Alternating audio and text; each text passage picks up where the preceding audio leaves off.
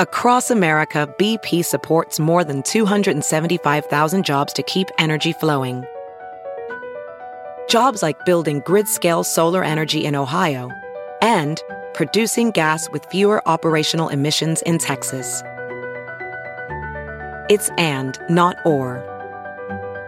See what doing both means for energy nationwide at bp.com/investing in America.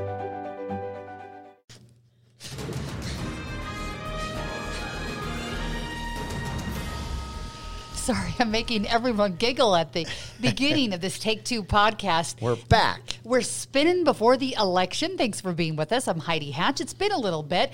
Mara Carabello here and Greg Hughes. Thanks for being here, friends. Hey, this is Take Two Part 2 because as we waited for the gear for the guinea pig wheel to kind of get up to speed, we had an entire podcast. I know we talked, and it might be sexier than what we're about to say now, but maybe not. Yeah. And Greg and I are on the same side of the table today. Well, we're being analysts right now. We're just doing color commentary. We're not picking sides. We're just looking at numbers. We're just really looking at the election, right? Calling, balls and strikes. Yeah, as always. Mara, you are coming along. I just love. Well, this is exciting. It's almost Christmas Eve, which is really Election Eve, which is very exciting. We're very excited. I feel like elections are way more exciting to me than the Super Bowl and other things, but pick your poison. So here we are.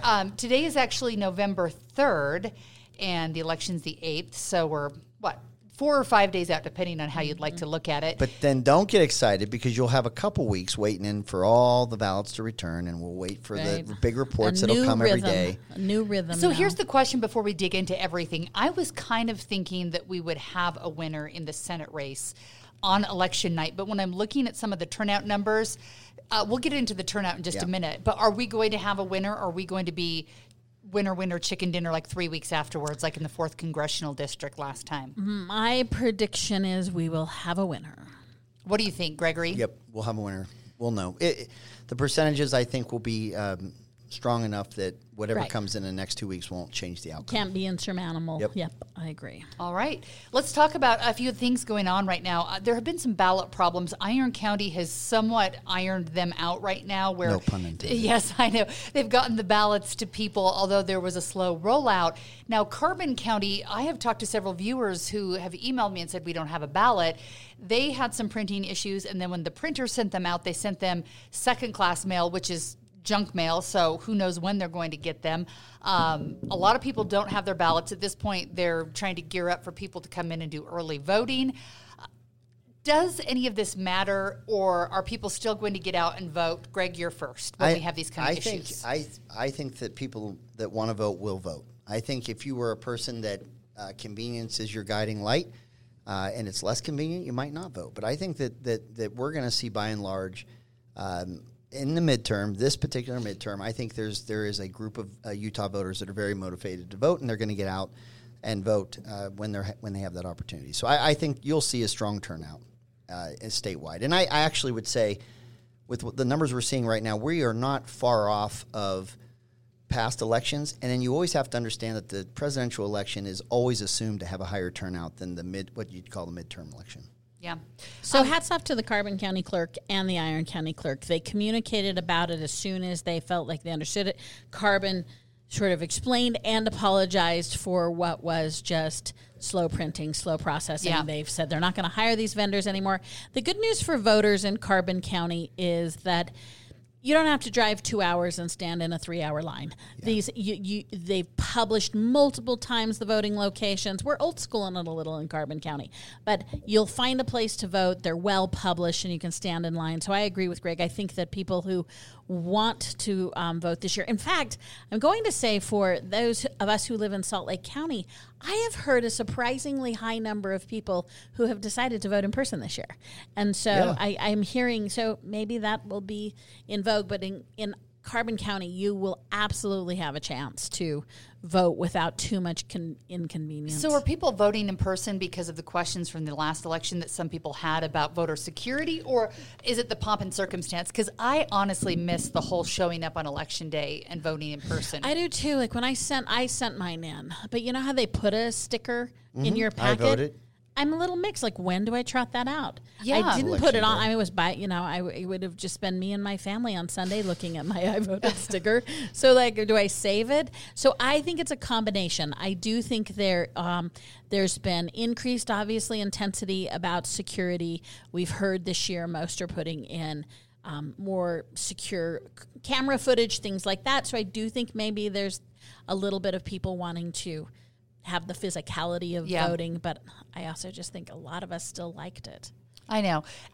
To get any kind of pomp and circumstance out of it, because I'm a big tradition kind of person, I always go and at least drop them off in a drop box instead of my mailbox, because the mailbox feels so And it's not that I don't trust the mail, because you can track your ballot and see, but going to an official ballot box feels a little more official That's to me, so I go there. And do you put your sticker on? I kept my sticker, though, because I had the same question. I'm like, when do I wear this? Because part of wearing the sticker was on election day. It was reminding other people, That's what I thought, to too. go vote. Like, You oh, wear it shoot, on I got to election get that day. in. It's Put it on an community election day. action. That's what I Absolutely. thought. I'm like, Yeah. I love it. And then I have a place in my closet. I've been putting it year after year. Are you I kidding line me? them up. No. That's cute. Yeah. You're So, lying. No, and I love it. Wow. I like doing it. They've And- So become it's kind of like the larger. growth charts. Yeah, whatever you want to call it, notch in the belt, whatever you want. I just like to take my I voted and I've got it in my closet and I have it. So you lined up. noted this year they are larger and more colors. I haven't seen it because I haven't voted yet. Okay. I'm not You're looking at- undecided. Be Maybe careful we can not to persuade throw you it to away. Yeah, take it. maybe you can. Heidi, I think, and Maura, I think that you're going to find some people that would like to vote in person, because narratives aside, whether, let's get rid of the election denier or there is election integrity. Let's just say this. It's polling across this country that the election integrity is an issue. It's been talked about enough that you can ask those questions and hope that your vote counts. We have to get to a place, unlike the president's address last night, where we're laying the blame at one party, or if someone doesn't agree with me, or if one party doesn't win, then then there's a problem with elections, and if the other side wins, we're all good. We're all human beings. Processes can always be improved, and what we should all be concerned about or wanting is chain of custody and making sure one person, one vote carries the day, and that everyone's voice is heard. And that has to be something that we can collectively rally around. And I think some people think, you know what, with all that's being discussed, if I can go in, and I like the fact that the paper comes up the side, so how I vote on the machine, I see a paper trail, and it never leaves the possession of the voting judges. I mean, what I see on that paper is in their possession until it's turned in. And I like that. I personally like that. Yeah. I mean, good news is voting standard in Utah and those ideals have been in place for decades. Yeah. So the one thing I don't like is, I don't even know what states they are, but I was reading up a while ago. There are some states where the chain of custody is sort of blurry, where you can actually go and gather ballots from people and then turn them Voter in. harvesting, Voter. yeah. And I don't love that, No. the idea. And some states will just have to decide for themselves, since these are local elections, how to do it right. So I do appreciate that doesn't happen here in the state of Utah. Interestingly enough, you're not alone, Greg. In Salt Lake County, voter turnout seems to be a lot lower than our rural counties. We're talking about where the issues were in iron and carbon. I'm not concerned about them, because we're looking at the numbers as of yesterday morning, and overall voter turnouts at 17%. Highest turnout, though, are in Wayne, Paiute, Garfield counties. We're talking 42%, 37%, 36%. Then you get to Salt Lake County, Utah County, Davis County, and Weber along the Wasatch Front, and we're talking about 15 in Salt Lake, 18% in Utah, 27% in Davis, so they're higher, and Weber at 21%.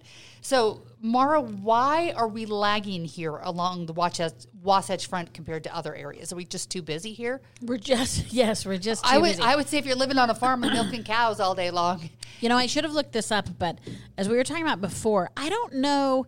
I mean, in order to call an anomaly, you have to go back and look at performance in the past. Yep. And I'm not so certain that if we didn't look at 18 and 20, you may have seen the rural areas get their counts in.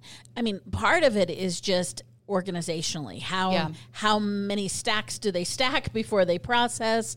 And those small count numbers do come through quicker. I will say, to me, the numbers are telling us that we're voting later. I am not persuaded we're going to vote less, particularly compared to other midterm elections. It's an interesting question about who's motivated or not. I will say this week we're hearing more and more about this one common denominator, which is Republicans do seem to be more energized this year. Yeah. So I've looked at this, and there, you have politicos, you have people working campaigns, elections. They stare at this stuff very closely, and what you're seeing is every day there's a tabulation that's made where they're not counting. They don't know the total number, but they are running through the ballot. They separate the ballot from the envelope, and they are tabulating that. What that allows them to do is put out in public record for campaigns and the public who has actually voted. If you know who's voted, then you know what their party affiliation is.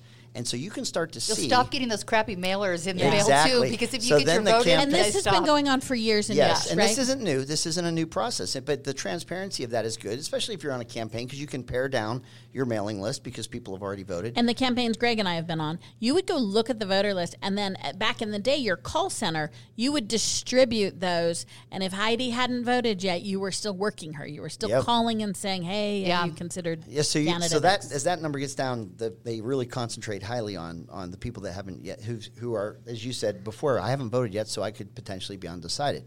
So anyway, but what you're seeing right now in Salt Lake County, which is not being reported in the numbers of what they've tabulated, is the number in their possession that have not. So what you see, this is how many, and this is who they are, and this is the you break down by party.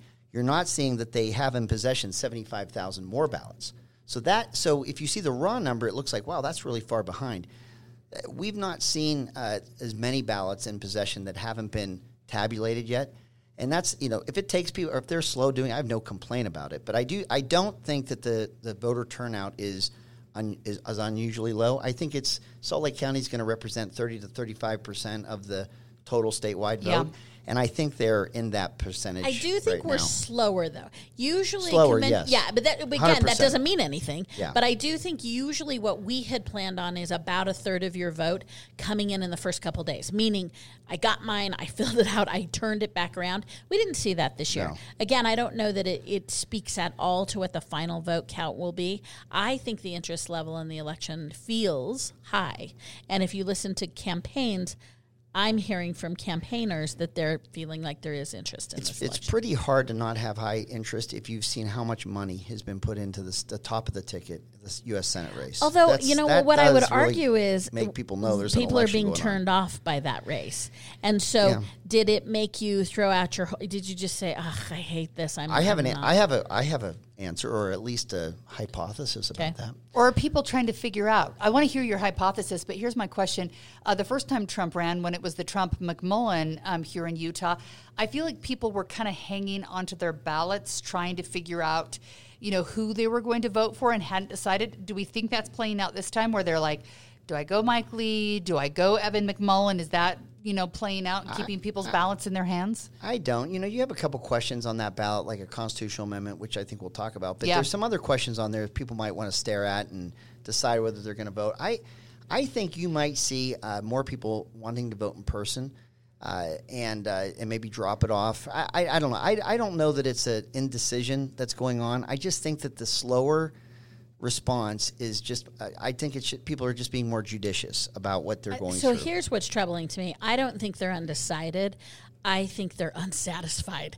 And I think this is going on more and more. And I think it's going on both sides. The evaluation of the choices right now, you're like, meh, at best in some races. Yeah. And so I think they're grappling with I am not energized by my choices. I love that. What do I do? That fits perfectly into my hypothesis. And you've said it better than I was going to say it. So can I roll it out? Yeah, let's do it. Here it is. So I'm watching the statewide number of votes that have been tabulated. Okay. And then I'm looking at Salt Lake County, which is our largest county. And statewide, you're seeing that of the 335, this is numbers as of November 3rd, today. As of today, 335,000 votes have been tabulated, collected statewide, 29 counties. In Salt Lake County, 75,000 votes have been collected. And then they break it down by Republican, Democrat, unaffiliated, and third party. Right now, statewide, it's 64.5% of the votes that have been received by registered Republicans. The number statewide is 13% Democrat, and then unaffiliated is 19%. When you get to Salt Lake County, here's where I think you're seeing the trend. Okay. And I'll post these online if people want to look at the numbers themselves. In Salt Lake County, the turnout of registered Republicans is at 52.7, so almost 53%. Democrat turnout is at ballots collected is at 23%, and then unaffiliated is 20%, 20.58. Here's the difference between last year, in 2020, the presidential election in Salt Lake County, it was a 44% registered Republican. That number is at almost 53% right now. That says that Republicans are putting in their ballot earlier or more frequently than others. Democrats at 23%, that's about where they were in 2020. The big difference is in unaffiliated. It's a 10% less of the ballots collected are from unaffiliated. And I think that's where the dissatisfaction of having Evan a candidate. McMullin needs them, right? He does. And I think there's two things going on there. I don't think that those that were inclined to vote left of center or moderate or left of center are excited about this. And then I think that if you're a Democrat, you don't have a Democrat at the top of the ticket.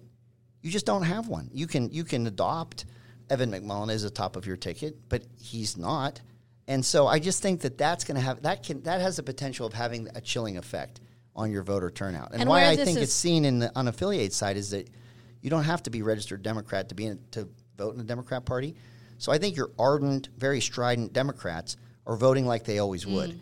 But those that are unaffiliated, I think there's a chilling effect going on. And I will say the smart Democratic candidates who are running in Salt Lake County that I've spoken to identified this a while ago and shifted some of their tactics to unaffiliated because they recognized that the top of the ticket either way wasn't helping them. To be honest, top of the ticket sometimes isn't a determinant for the Democratic Party. But we have really competitive races right now in Salt Lake County. We have a competitive county-wide council race in Richard Snellgrove and Suzanne Harrison. And the clerk's race is just one of the most critical races. I also just saw the auditor's race is trending, which I was a little surprised.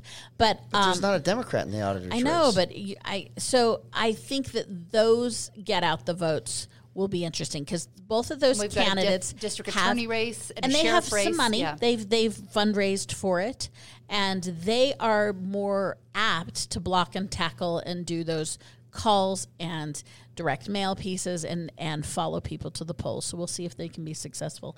Because I do think the unaffiliated probably in Salt Lake County may favor those Democratic candidates running for countywide seats. I'm telling you, watch the unaffiliated move. I'm telling you, there's a lot of, I would argue there's a lot of moderate and left of center voters that are unaffiliated. And where that unaffiliated number goes by way of percentage of the vote is where I think Democrats will do well or they won't. That's my theory. All right. We will talk about this when we come in here for post-election coverage. Right now I want to talk about the Senate race for just a minute real quick. Some newish numbers came out this last week. One poll coming from Emerson Polling on the general election.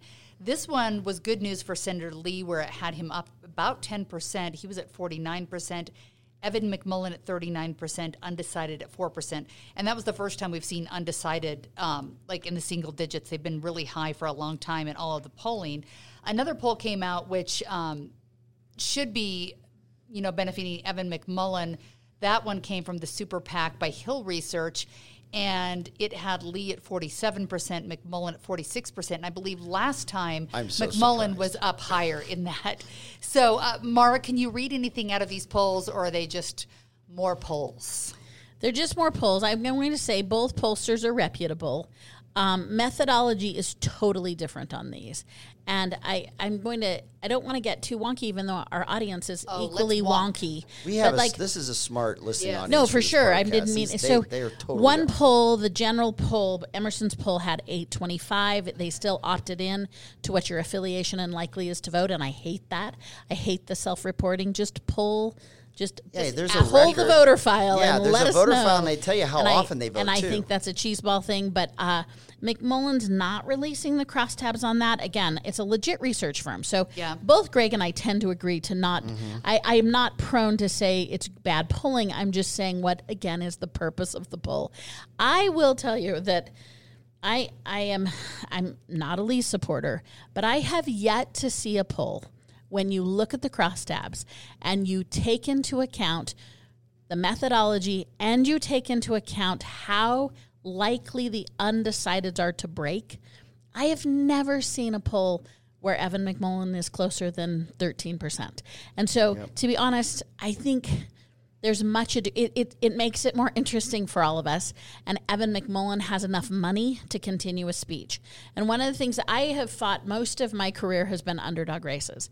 And so amazing things happen. And that's the interesting part of politics, is that it isn't necessarily predictable. And if I'm an underdog, there's always a legit shot. And I think it's fair to say there's a legitimate shot. And I think lightning can strike, and McMullin's running a really good race. He has a seasoned team. Having said all that, I have not seen polling that shows him hitting the ceiling at 39%. I mean, everything I see when you look at the crosstabs, McMullin taps out at about 39, which would trend with most of the polling we saw prior to the primaries, actually. Yep. So I just think you're going to see closer to the Emerson numbers on election night. So Emerson came out on Monday. Later this week, this hasn't been picked up, and maybe because it seems like it's skewed too far in favor of Senator Lee. But and I've never heard of this OH Predictive Insights. Have you heard of this? Yeah, we work with them quite a bit. They came into town about 3 years ago, and what they do is quarterlies. I will say for OH Predictive, they on the race that Greg's going to walk you through, they were not polling for either side. Okay, yeah. They were doing a generalized poll, and I really like their methodology. Their methodology is it's a high number count, and you might want to be careful because these numbers are. I saw them. Yeah. I saw those about a week ago. I do enjoy it when more people are in there. I just feel like when you get a bigger pool of people, you just get better numbers. So OH Predictive Insights, and Mara has experience or knows who they are better than I do. They have Lee with a 19-point lead. I haven't seen this poll. Now, I would cast that 19 out. I would say, okay, that's too ambitious. But this is the crosstab on this is what I found really fascinating and intuitive. Like, this makes sense to me. For people who are new to politics and they're listening, when you talk crosstab, what are you talking about? I'm talking about when you get these polls and what the outcome is. They'll know registered Republicans.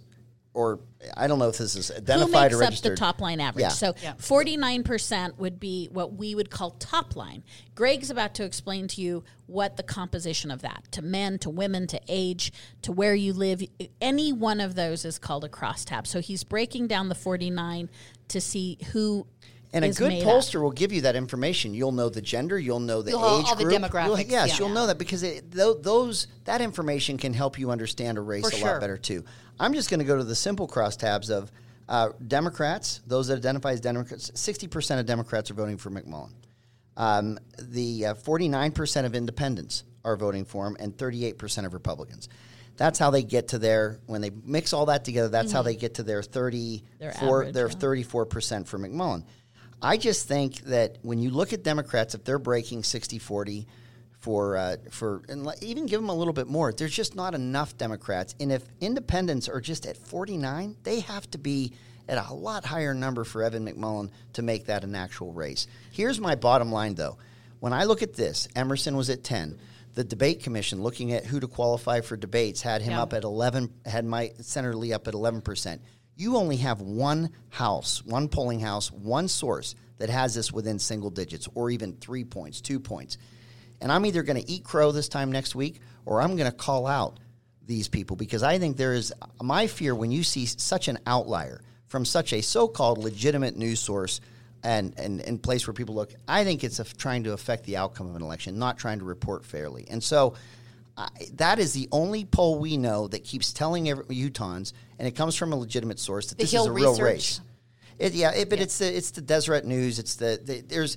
They have been commissioning this poll, this polling house that keeps coming up with these numbers that this thing is a neck and neck race, and I will either again admit the error of my ways next week, or I'm going to call this out because I think this has the potential of being electioneering. The one thing I'm calling you out on is there is no conspiracy theory. There is no electioneering. There is no nefarious. There is no one trying to move the leverage. I totally believe it. Despite the fact that I wish it weren't true, you and I absolutely agree on what the numbers are. We do. So I'll just say, the numbers. So I won't have to eat crow with you next week if I'm wrong. So you both think that Lee's up by 10% or more than 10%? I think he's up by more. I think you're going to see McMullen competing in 38, 39. I feel like if I'm wrong, he gets 40. But I think Lee's going to be in the 53 to 56. And look, and if you're listening to this podcast and you are all in for Evan McMullen and you think everything I'm saying is just completely unfair, understand this too, what McMullen has going against him. In the midterms, it is by precedent. It is a historical precedent that the party that did not win the White House does well. It is, I mean, it's clockwork. Yeah. It's clockwork that this happens. Add to that, you know, whatever circumstances or whatever the kitchen table issues are that Americans and Utahns are going through right now, and it lends itself to the party that's not in charge anywhere. You know, they're not on the clock anywhere. They're not responsible for whatever it is we're feeling as Utahns and Americans. To say that the midterms won't favor the party out of power, I don't know how you get there. I mean, it's just, say it another it's historical. way. Greg is saying what I'm saying, which is the success of Evan McMullen is that he is still, and the test of a challenger is that he's still persuading us he's viable. Yeah. Even though, at best, to knock off a well-funded incumbent is near impossible. Yes. And I think on election night, if he wins, they make this cookie cutter they can use everywhere else. If he wins, let's make this happen. is such a big deal. It's a bigger deal than we think it is if he wins, which is why I think the odds I think if he does really well, Romney runs as an independent. He gives up the Republican moniker and he runs as an independent.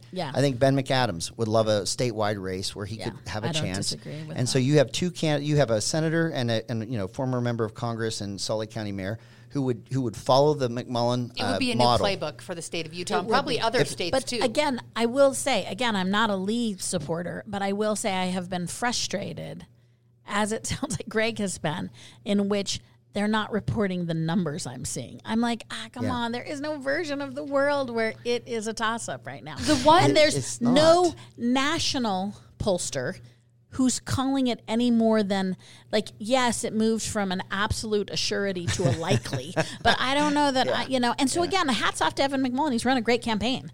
But I just and don't the money's see still in the race. He has more signs out there. I noticed, I don't generally walk in my neighborhood. I go someplace to exercise where I don't find people, because when I go or running or walking, I don't want to talk to people and get stuck. You're just so famous. No, you're a celebrity. It's just like, it doesn't matter who you are. Don't you think if you walk around your neighborhood, you stop and talk to people? No, the paparazzi follows her. I see him outside the studio waiting for you to come out. Stop. I see them. I was the other day. It was a long story, but I ended up in my neighborhood, so I went for a walk with my dog, and I was counting the signs, and there definitely were more Evan McMullen signs than Mike Lee signs.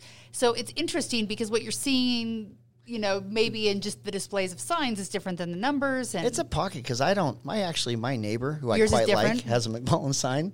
But you that's still like the only people one. Who No, think I do. Than, Absolutely, I do. In fact, I like him so much I didn't put a Mike Lee sign in my yard. Wow. I just didn't want to have the conflict with my neighbor because I like him so much. I only have one yard sign. It's for my local legislator. I have my state. Nice. I have my state senator. I have my state rep, Kirk Cullimore, for Senate. Brian King, state Senate. I'll give Brian King a shout. Hey, 50% of the reported votes in his district right now are Republican. Well, that's 50%. Because Brian King wins with unaffiliates, Republicans, and Democrats. Yeah, he's got 50% of votes. He's a congenial legislator. He is. He's for everyone. Oh, he's not. Look, congenial. Then you caught him on a good day. Okay, I'm just going to tell you, Brian. I will take care of Greg. Is he a tiger when I'm not leader? Around? Yeah.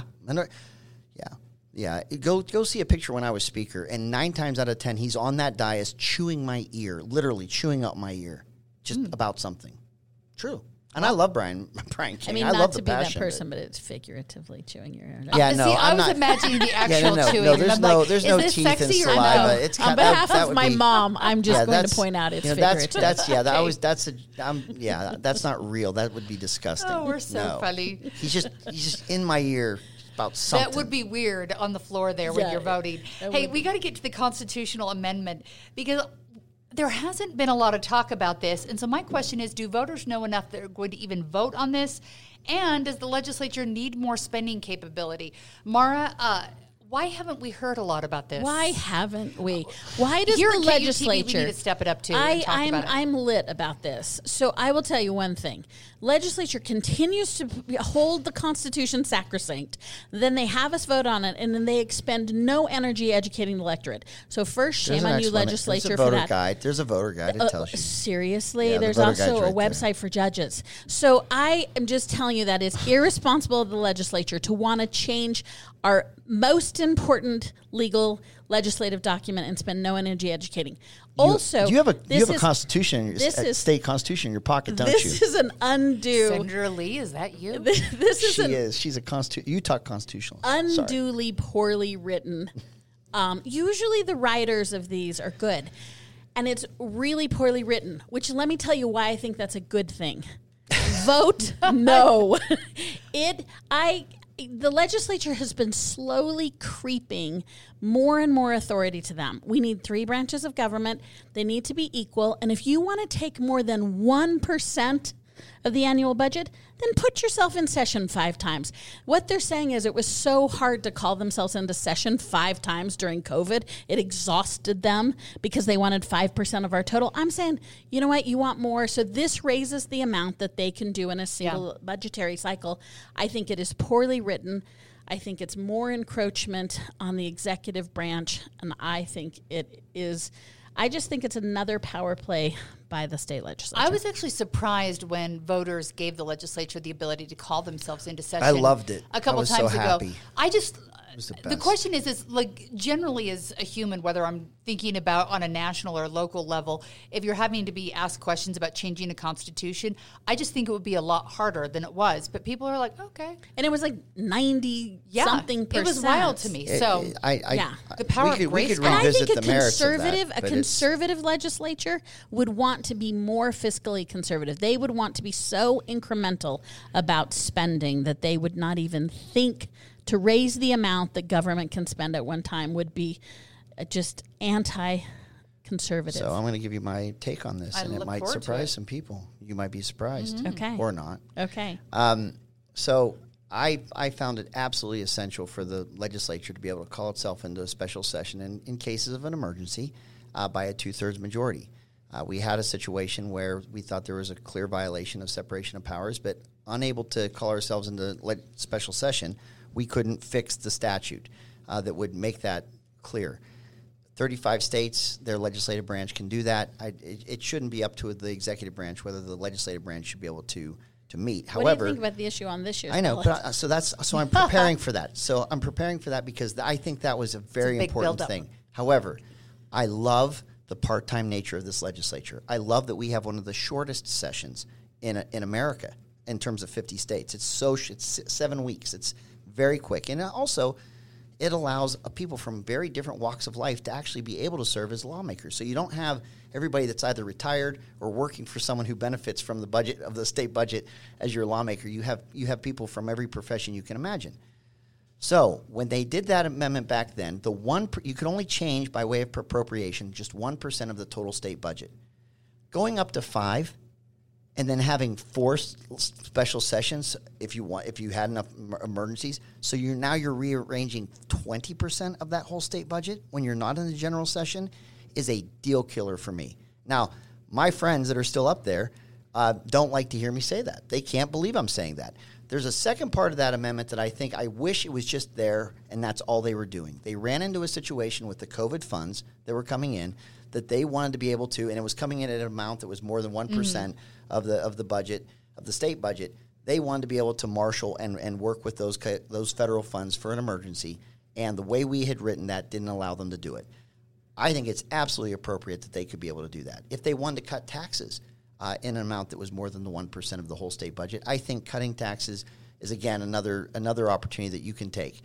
So I could have supported the second. There's 2 parts of that constitutional amendment. The second part, I think you're on the side of angels. I think that's great. The 5%, I cannot believe that's in there. It's a lot of money when you look at it. I can't believe it. I'm absolutely voting no on that, and I'm just shocked it's in there.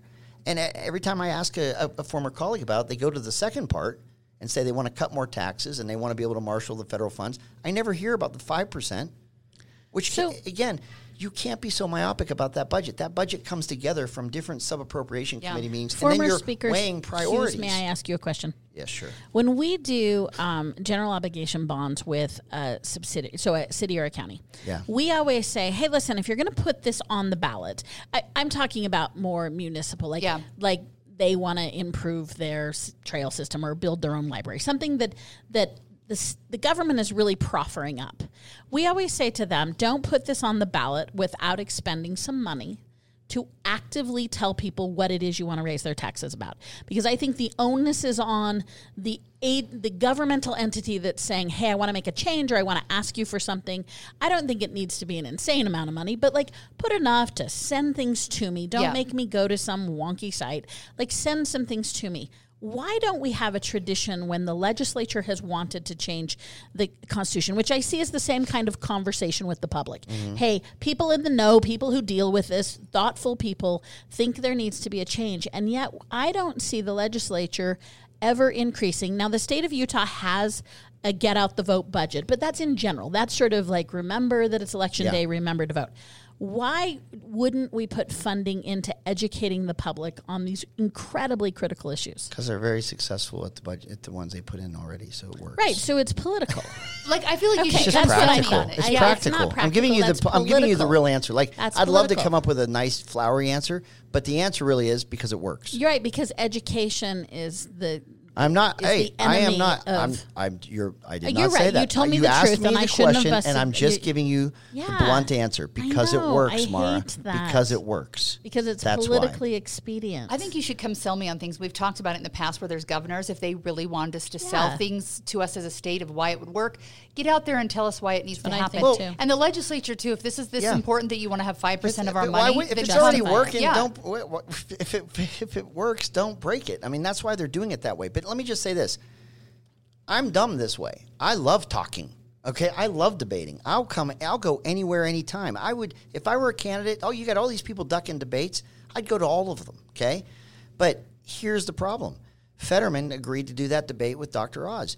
His numbers are worse because of it. He would have been miles ahead, practically speaking, but here's if he the had deal. dodged Two the debate. candidates, if you're a Wile E. Coyote and you're a candidate, I'll give you a pass. If you are a sitting legislator and deciding to be wily about policy, shame on you.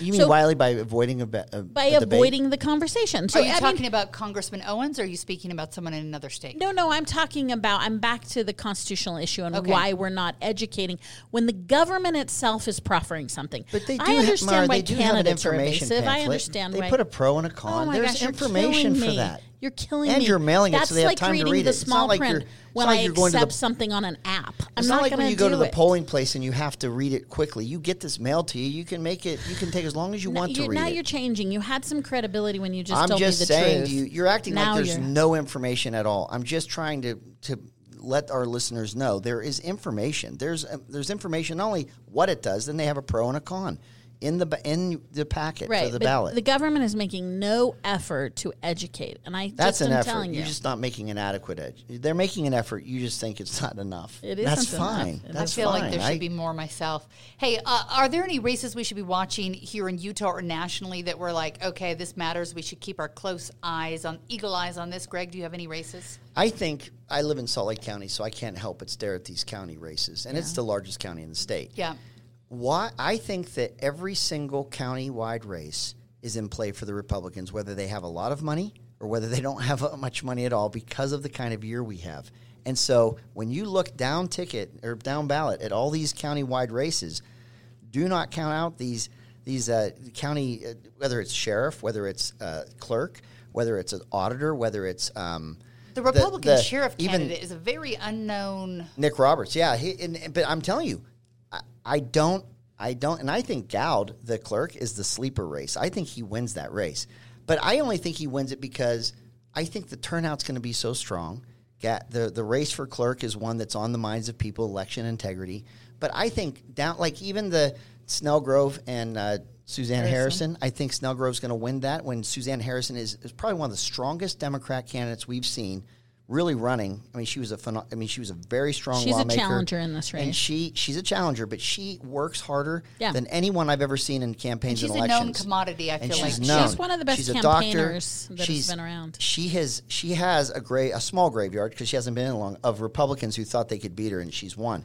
But I don't think she wins this race because of the year we're in. So Are Republicans mad still about COVID? Is it inflation? What's got you fired up and turning out? I think the biggest issues right now are inflation. I think it's really hitting families hard. I think the price of fuel is hitting families hard. I think crime and public safety are weighing heavily on the minds of voters. And these are issues that the Republicans, I think, are making a better case for the economy and for public safety. And I think that I think those are the issues, Heidi. I think they're similar to national issues on kitchen table issues. You can get philosophical about a lot of different things, but it's what's happening when you go to the supermarket. Is there a supply chain problem? What's the cost of the basic goods that you buy? What about the fire of abortion and women's rights? Do you think that Democrats are still wanting to turn out, and some Republicans on that issue too, and vote on that issue? Because a lot of people are one-issue voters. That could be their issue. Yeah, I think nationally you're going to see that making a difference. I think in Utah you're not seeing that surge. The one differentiation I would make from the list that Greg had in Utah is that we've long been a bastion of moderateness. And I do think you may see what will end up being in Salt Lake County, the Democratic vote is a moderate vote generally. It's not sort of a firebrand Democrat. I don't know. Bernie Sanders seems to be like the... No, I'm talking about county nationally. races. Okay. County local officials who are Democratic here tend to be more on the moderate spectrum, where the Republicans have a chance of being more dogmatic. And so where I think you may see what is seen as a Democratic issue is really a one of moderate. I think there are a lot of voters in Salt Lake County who are worried about extremism. I think you see that with Gowda is an election denier, and I think that might hit him election integrity, not denier. Unaffiliate voters sort of break to the middle. So I do think that's different. The other county that I would watch right now that's really going to be interesting is Utah County. They have a hot clerk race, but they also remember they have the Orem. The schools. Yeah, and that is a tough issue, and people are fired up about. They are. I think it's called Prop 2. I think that's the number. Yeah. And so I think that is also going to be seen as a hot race. So education, and I would just tether off of that. I think, Heidi, one of the other issues is education, but it's not just whether it's curriculum or whether it's the decisions made about COVID that have found students maybe a year behind in academic progress. I just think education... Although we're showing, the stats show that that's not true. I've seen others that show, but it doesn't matter. I'm just saying I think there's some frustration about public education or some concern. And so that's an issue that I think is on the minds of voters coming into this midterm. Yeah, there's a lot. And I was looking at Real Clear Politics and a few other websites nationally looking at the balance of power. And it looks like if a lot of these polls are correct, and it's difficult to know if polls are correct because we've seen that in the presidential election, that sometimes they just don't work out, that the balance of power will shift to Republicans, at least in the Senate. But you never know, because the only poll that matters, as we hear, is on Election Day. So I'll make a very draconian prediction.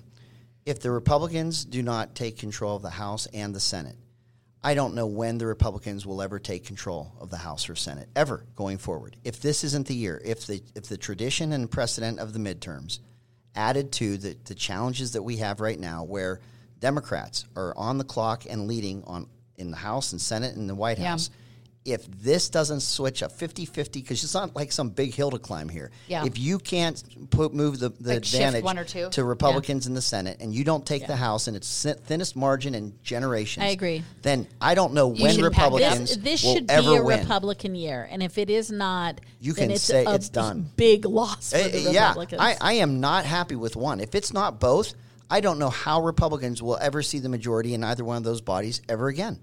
I'm that adamant about this. I just don't see how it could go any other way. And if it doesn't go that way, then this democratically elected republic form of government is not working in our pretty in our settled in our, that the Republicans advantage. will take the House.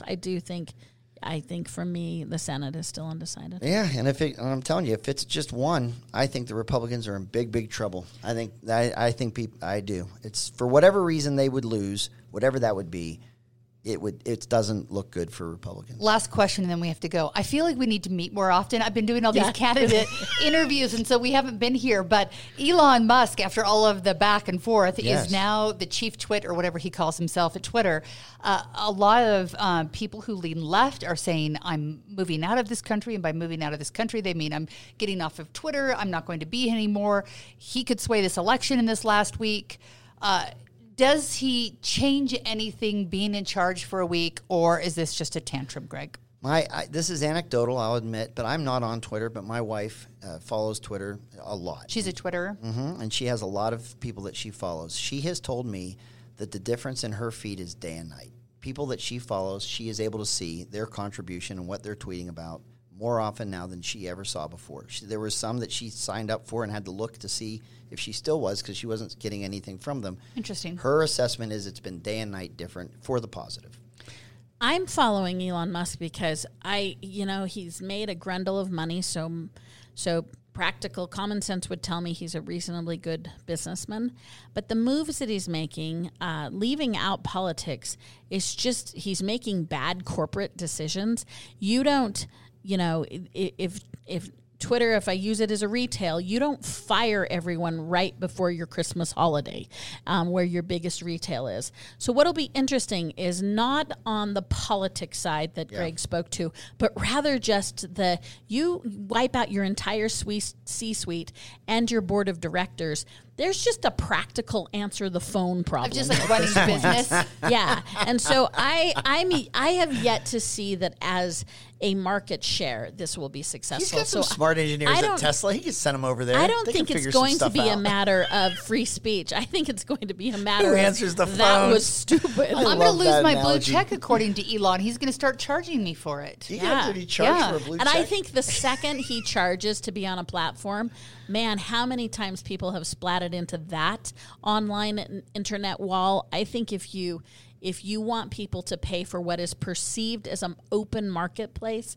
it's a I don't deal even killer. pay the $10 a month for Netflix, which my Yeah, kids are annoyed about, let alone paying $10 to be on Twitter. So I'm not even speaking to who's on, who's off. If the Trumpster gets on, I'm more speaking to is he a good businessman still? Yeah, well, I love that answer the phones thing. I think they need to answer the phones. I do. noticed I'm that gonna put someone's that in working the top tier. because the White House has had a couple corrections on their tweets this week. So that's been interesting to see. And I'm like, would that have happened anyways? Or did he hire someone who's specifically watching them? the White House and being like, wrong. All those Tesla engineers are going over there. They don't even know politics. They're just like they're just very wonkish about it all. It's beautiful. I know. So it'll be interesting to But watch. they don't answer phones. and so see we're what still happens. Still in trouble. Yes. Okay, well, I'm so excited to meet again. We're going to meet Yes. after the election, and we're going to see if everything we said I'm this ready week to was just. wrong or I'm right. ready to spike the football or eat crow. There's no middle ground for me. Either I am right and this world Isn't that is like sane. So do your I life need- motto? Actually, like that's Yeah, not it's new. just- it's Do I need to have a live crow here just in there case? is a and bright ready? line. I A have chef ready to no grill? Yeah. gray area. It is either spike the football or I'm eating crow, and I is that I am doomed. Just to be clear, that statement is about national politics and the Lee race. I just Yes. want to know to what level do Oh I no, need no! to It's hold not, you accountable. not my whole thing about Salt Lake County. That's my hunch. But if Lee is going to win by double digits, Well, you and I agree and, on and, that. and the House That's and no the fun. Senate and the House and Senate are going to be in Republican control. They have to be. All right, I see I'll no take scenario the where Democrats that's in not the the Senate. case. So we'll All have right, there conscience. you I'll go. take the Democrats in the Senate. This is going to be fun. but Hey, I'm and just- best of luck to all the candidates. You still have 5 days to get out there, knock some doors, change some hearts and minds. Send some tweets. Yes. That's right. God Vote. bless America. Get out and vote. Please Get your do sticker. vote. We don't Put it care on election who day, you right vote on your for. lapel, on your shirt. Vote. And then stick it in your closet when you get done. And vote Republican while you're at it. Hee hee. Really, you have them in your